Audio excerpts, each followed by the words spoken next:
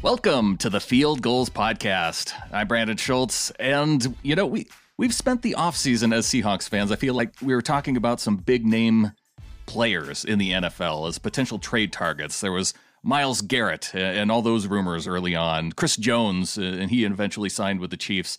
Yannick Ngakoue was another one of those names, and Jamal Adams as well. And now Jamal Adams is a Seattle Seahawk, and here joining me to talk about it is John Fraley. John, big day.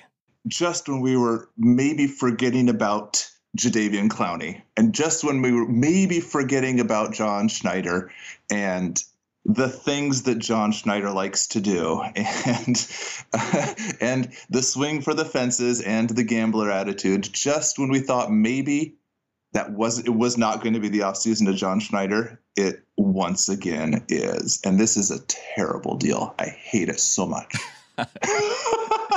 So there it is in a nutshell. What do you think of the deal, man? Here it is. When you say it's a terrible deal, in terms of trade compensation, I think we'll look at this, and I mean, even looking at it right now, this is the biggest trade in terms of compensation to another team in the Pete Carroll, John Schneider era. Oh, for sure. Bigger than Harvin, right? Right, because Harvin, they gave up the 25th overall pick in 2013. They gave up a 7th round pick, what was 214 overall. And then a third as well, I think. Right, 96th overall, which was the following year. And they gave Percy Harvin a big contract. We haven't heard yet if there's a big contract associated with this deal. But the thing is with Adams, so the Seahawks in this trade, they give up 2 first-round picks, one in 2021, one in 2022, a 3rd-round pick. They trade Bradley McDougald, and they get back Jamal Adams and a 4th-round pick in 2022. So a lot of pieces in this one, but here is an impactful player that's, I mean, if you're comparing Bradley McDougald and Jamal Adams, I mean, holy smokes, they're completely different. They're on 2 levels. And by the way, can we say something really nice about Bradley McDougald, who just filled in everywhere they needed him in the secondary? Is just the most reliable, I think, one of the most reliable players on the defense for the last 2 years. He's never that low of a floor, never that high of a ceiling. He was a good guy to have on your team. But you're right, Jamal Adams is something special. The problem is all of that draft capital. Oh my God.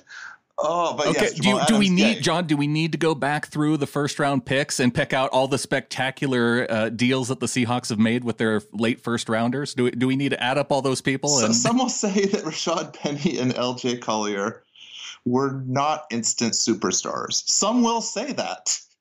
And the some who say that, okay, so they're right. Like, it looks like maybe for all of John Schneider's drafting acumen, picking guys in the 1st round is not really his forte. I mean, this is very easy to make the argument that he has wasted a ton of 1st-rounders. So why not waste them? Exactly. Right? This is the argument for Adams. You didn't know if you're going to get anybody good in those 2 first-round picks in the next 2 years. So why don't you get somebody who you already know is going to be a superstar? That dude's an all-pro. It is exciting to have him on the team, but man, I hate the deal. Yeah, it's a lot. And I mean, over 100 combined tackles in 2018. In 2019, 6.5 sacks. He has 12 sacks in just his short 3-year career from the strong safety position. I just, drafting now, it was one thing when the Seahawks got Cam Chancellor in the 2011 draft, right? 2010, 2011. You're not going to find anybody that can come close to matching that talent. But I think Adams is about as close as you can get. Adams, so he's a game changer. Of course, by the way, Cam is 2010 because he played in that horrible, some of those horrible games in 2010. And he made that Cleveland game, I think, is one of the ones that I'm thinking of. Anyway, he didn't start in 2010. That's right. 2011 the Cleveland game was is 2011. Starting year. Nobody should ever speak. Why on the day that we acquired Jamal Adams for way too high of a price are we talking about the 2011 Cleveland game? This is ridiculous. So Cam Chancellor, of course, game wrecker, and Jamal Adams is also, he's an offense wrecker. This is true. And the defense was bad last year, and they needed a guy. They needed a playmaker. They don't have that many playmakers on defense right now. They got a lot of solid guys, but they didn't have maybe Quandre Diggs. They didn't have a lot of guys who are really just playmakers in the mold of the Legion of Boom. And Jamal Adams may never be Earl Thomas, but he is a playmaker like Earl Thomas. Gosh, you keep going back to the price of the trade, and you are getting a guy in his prime. You think back to the Jimmy Graham deal, and as we got to see, Graham was kind of on that tail end of his career. We saw that even going to Green Bay, that didn't get any better for him.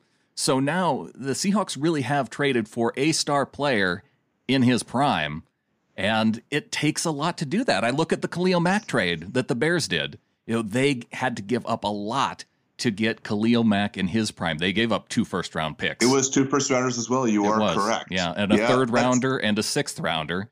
Now they got back Khalil Mack and a 2nd-round pick and a 5th-round pick. But I think the compensation is very similar. But then you're also saying, okay, this guy is on the back end of the defense versus a guy up on the defensive line. Right. I mean, I'd rather have made the Mack trade, but it's so hard to tell because you don't know how much the Jets were really asking. You don't know who else was bidding in the room, but it's hard for me to not think that John Schneider got a little bit fleeced here. I mean, it really feels like he did because Jamal Adams wanted to leave the Jets anyway. Sure. They had such, man. But they didn't have to give him up. They have him under contract for 2 years. Yeah, they didn't want to pay him. Here's the other part of the problem is you do have to pay him top. Now, since you've spent all that draft capital on him, you do have to pay him $15 million a year. You do. Top safety money. But this is easy. This is paying Jamal Adams is about as easy as the 49ers trying to decide to pay George Kittle or not. You just say, okay, here is the best guy. Pay him the most money at that position. And the Seahawks have plenty of room in 2021 and beyond. Right. So, man, entering into the whole mix of this is you might not even play football this year. Oh. No. Hey, this is a time for celebration. It is. And I think it's really easy for me to hate the deal right now and then absolutely love to see Jamal Adams on the field. Yes. When he's wearing Seahawk colors in, September of whichever year it is. I'm going to backtrack for I'm going to give you about 45 seconds of research right here. Okay. So here's the deal with spending that much draft capital, 1, 1, and a 3. So you got the 4 back, but the 3 and the 4 don't really line up because they're pretty far apart. Spending a 1, 1, and a lower pick. In 2019, Schneider went into the draft with only 4 picks, a 1, 3, 4, 5, and he turned that into 11 picks, including a 1, 2, 2, 3, 4, 4, 4. That's a lot of numbers all in a row right there. But he turned 4 picks into an entire draft. And here he just sent 3 picks over, including 2 first-rounders. I feel like you may have given up something close to half a draft for Jamal Adams. It's difficult for me. It's difficult for me to think half draft, 1 player, so many eggs, 1 basket. If he stays healthy, it's going to be a good move, I think. I think you're going to look back on it.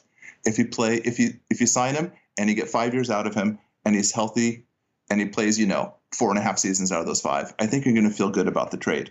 Well, here's my thinking on with this particular trade. If you think of anybody on the defense, apart from Bobby Wagner, that opposing offenses, when they have to game plan for the Seahawks defense, now they at least have 1 more guy that you have to account for, and let's talk about that coming up next.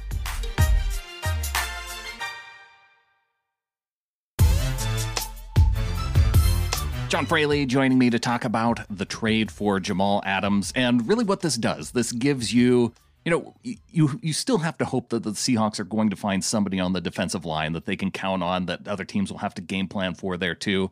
You have Bobby Wagner at the linebacker level. You have Jamal Adams now at the secondary level. When you have guys then at every level that you have to account for, then it's just that the team's secondary was so poor last year, right? Mm-hmm. Well, first of all, the Puna Ford disrespect that you're showing right now will not be abided. Right. Well, and I guess I meant on all 3 downs, because okay, thank you. I'll make that qualifier that way. That way there's no Puna Ford disrespect. Yeah, and this is kind of what I was getting back to earlier with the whole playmaker idea is you didn't have any, and now you have some. So good. I know that's it in 12 words. You didn't have them, you have one, you're better. The defense was so lackluster, and you know how that must have driven Pete Carroll crazy. The fact that he couldn't ask his defense to do what he always asks his defense to do, which is actually stop the pass. Right. And think about the times when this defense was at its best. You had Earl Thomas, you had Cam Chancellor, you had a guy with Richard Sherman. And now it feels like you can't replace the Legion of Boom. But when you have now Quandre Diggs, Jamal Adams, and Shaquille Griffin, it kind of feels close, a lot closer than it was over the last couple of years. This is true. Like, you've got the real building blocks right there. Nobody had better sleep on Quandre Diggs, who is a star in the making, and especially in this defense with Pete Carroll and everybody else to help him grow as a player, which he wasn't necessarily going to do in Detroit as much as he would here with Pete. So you got those guys. You have the building blocks of a real fearsome secondary. I'm high on Trey Flowers. A lot of people are not high on Trey Flowers. I think he came a long ways. He had a terrible playoffs last year, but he came a long ways during the season. I'm high on Shaquille Griffin. I think you have 4. I'm not high on playing 3 linebackers, but that's a different pod for a different day. Right. I'm high on the secondary right now. If you can get yourself a nickel corner, you could have a top 5 secondary. And if you have a Russell Wilson offense and a top 5 secondary, you are a Super Bowl caliber winning team. The other thing that I really like about Adams is the fact that he was a team captain in just his third season. So, I mean, you have the leadership style to it too. I don't think this is going to be because when you make a trade like this, the big worry is that you're getting a malcontent, right? That culture fit doesn't fit with the team. But I think, from what I've understood from Adams, is that he was frustrated with being a part of a bad team and a bad organization. Well, he shouldn't have come to the Seahawks then. I'm just kidding. That's a little Seahawks hate love joke for you there. No, really, guys say this all the time, free agents, about how they want to go to Seattle and how they loved it there. A lot of that, could be lip service. But you get the feeling that maybe it's not. You get the feeling that the guys want to be here, and that it sounds authentic when they say it, and they talk about what a great fit it was for them and how much better it was here than where they were before. I mean, granted, you're talking about guys like Cliff Averill from before, and Michael Bennett coming from Tampa Bay, right, and guys like that who are coming from dysfunction. But yeah, I think a guy who wants to be here, that's automatically a plus in the culture fit. One last thing before we close this out, John. Sure. And I think this goes along with maybe some of the frustration of the deal, and knowing that defensive line being the most the place that needs the most additions, I suppose. Like going into the season, if you had Bradley McDougall and Quandre Diggs and Trey Flowers and Shaquille Griffin as part of the secondary, and the linebacking crew, I think as Seahawks fans we could have gone, okay, we can deal with that. We know that toward the end of the season, that looked good enough. Knowing that Clowney may not be back, is this a trade where you could have seen the Seahawks making a deal with another team to get a pass rusher versus Adams? Yeah, I wonder if they've just been trying that for a long time, and then when they couldn't get the guy on the line they wanted, they decided, okay, well, we got to improve somewhere. I wonder if this is kind of like their plan B after not being able to get guys like Chris Jones or really retain Clowney, or pretty much anyone else on the defensive line. Man, this is partially why I'm not so high for a second reason on the trade, because it doesn't smack of desperation. It just smacks of, well, we got to do something. So I feel like there's a small element of desperation to it, which is why I can't get completely on board until, again, like I said earlier, until I see him playing the game, until I see him wrecking plays, until I see him intercept Jared Goff, which isn't that hard to do, but somebody's got to do it. I think you're going to see that. I am fired up about this trade, and even looking back, I know I got fired up about the Clowney trade. The Harvin trade was really exciting after the 2012 season. The Jimmy Graham trade was exciting. I think of all those, though, that didn't work out, I think we're due for one. I think this is going to be the one that works out. It's never boring being a Seahawks fan. Never. Ever. This is, we have things to complain about, I guess, because that's part of fandom. But when in this whole entire decade that ended, have you ever been bored as a Seahawks fan? I mean, that last half of 2011? Yeah. That's it? That's about it. Yeah. That's about it. Yeah. Okay. So there it is. Guys. Russell Wilson, he has his baby boy born just this week. He talked about adding superstars. He gets his superstar. This is a great week for Russell Wilson. Mazel tov, Russ. All right. Well, be sure and check out fieldgoals.com. We're going to have more news for you coming there throughout the week. And subscribe to this podcast, sbnation.com/NFL podcasts. John, thanks for coming on. And you bet, Brandon. Joining me for this breaking news. Awesome. We'll talk again soon. Go Hawks. Go Hawks.